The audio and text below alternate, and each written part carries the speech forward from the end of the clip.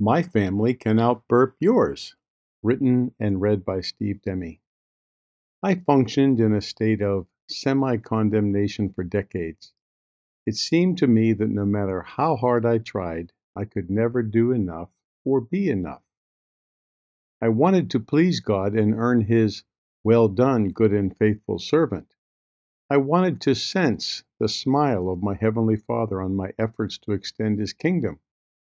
This, however, was not always the case, and in retrospect, I can see that this pattern of behavior emerged years later when I began earnestly seeking to follow Christ.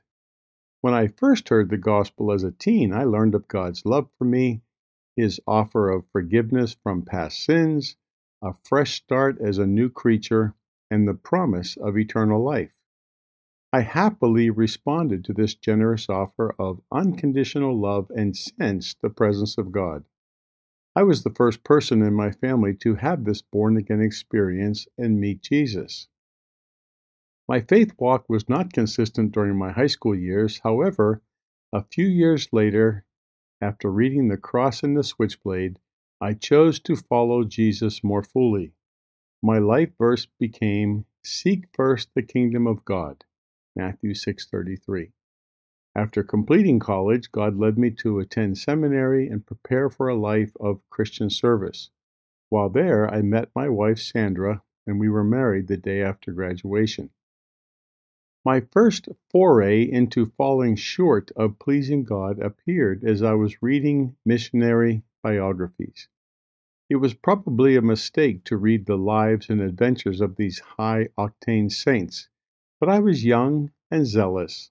I would try and emulate some of their habits and practices, but could not measure up.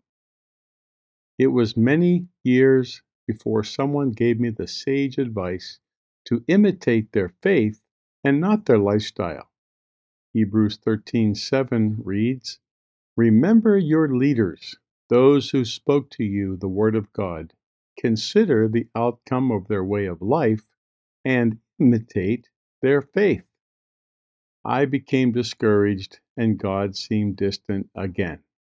I have since discovered that condemnation can often be the Achilles heel of earnest believers who are seeking God's best. We want to give our utmost for the highest, but rarely succeed, at least in our own minds. I not only wanted to be personally pleasing to God, but also wanted to have a family that was pleasing to God. Not long after we were married, God blessed our union with 4 beautiful sons.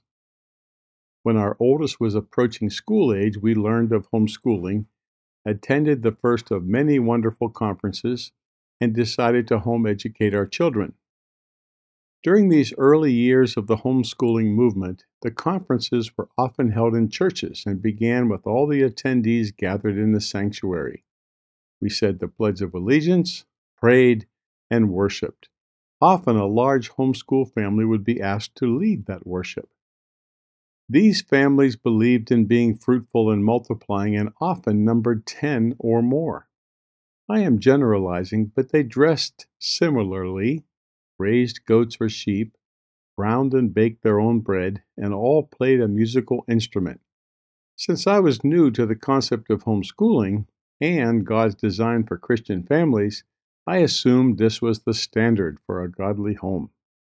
After many years of seeing these blessed families at conferences and later on the covers of homeschooling magazines, I decided to join their ranks and purchased recorders for each member of our family. My only training on this instrument was from elementary school, but I reasoned that we could figure it out. I often have good ideas, but lack the diligence to follow through.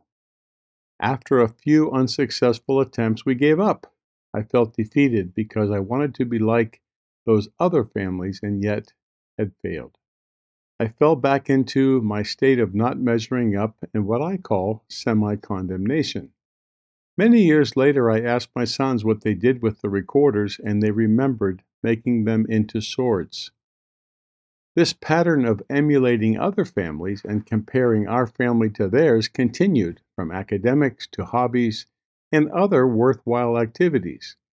In the midst of my pursuit, God began to patiently encourage me not to look at others, but instead to be grateful for who we were.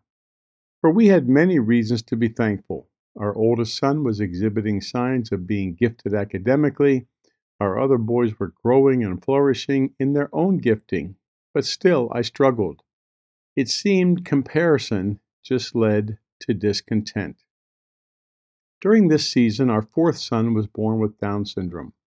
After multiple surgeries, we were all hurting, and so we left the ministry and moved to another state to regroup and heal.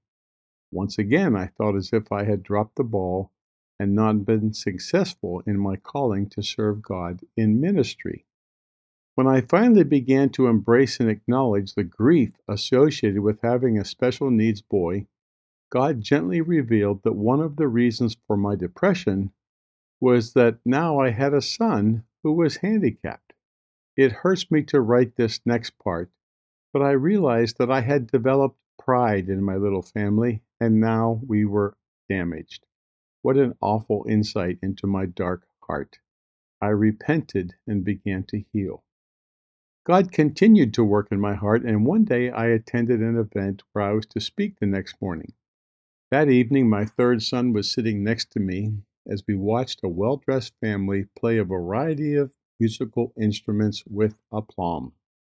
This was the kind of family that pushed my comparison buttons. Normally, I would watch and wish we had continued with our recorders, but that night I realized God had brought me to a new place of contentment and peace. As I watched them play, a new script played in my mind. I found myself rejoicing with them and saying, "Praise God for your special gifts and talents, but my family can out-burp your family any day of the week." This was a major breakthrough for me to be able to be happy for another home and grateful for my own. For the record, my third son has the unique talent of being able to say the alphabet in one burp. God had so worked that I was now able to begin appreciating that the Demmes are the Demmes. We make a wonderful family just the way we are. We are who God designed us to be. We have our own unique gifts and talents to offer the body of Christ, just as every other family does, just as your family does. As I write this, yesterday we celebrated Easter with 20 family members and a few cousins. We had the traditional egg hunt and then simply hung out the rest of the day. We all pitched in with the food and the cleanup. We currently represent 4 different churches and denominations and still love and care for each other. It was a soul-satisfying day. We are who we are, and my wife and I are grateful for each one of our children and grandchildren. Personally, I am finally walking in the light of Romans 8:1, where the Spirit declares that there is no condemnation to those who are in Christ Jesus. And I am learning that, as Paul says in 1 Timothy 6:6, godliness with contentment is great gain. It took a major crisis in my own life in 2012, but my understanding of what Jesus has done for me in loving, forgiving, cleansing, and clothing me means I have been adopted into the family of God. John 15:9 and Matthew 3:17 are key verses that made me know that God not only loves me because of Jesus, He delights in me and lights up every time I draw near to Him. In Christ, I am already a delight to Him. I don't have to earn it. I had believed a lie for decades, and now I'm tasting the fullness of my heavenly Dad's love.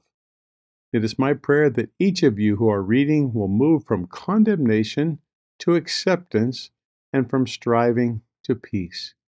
May our good and faithful God deliver us all from condemnation and comparison, while faithfully teaching us to appreciate and rejoice of how God has shaped and made each of us in His image and likeness.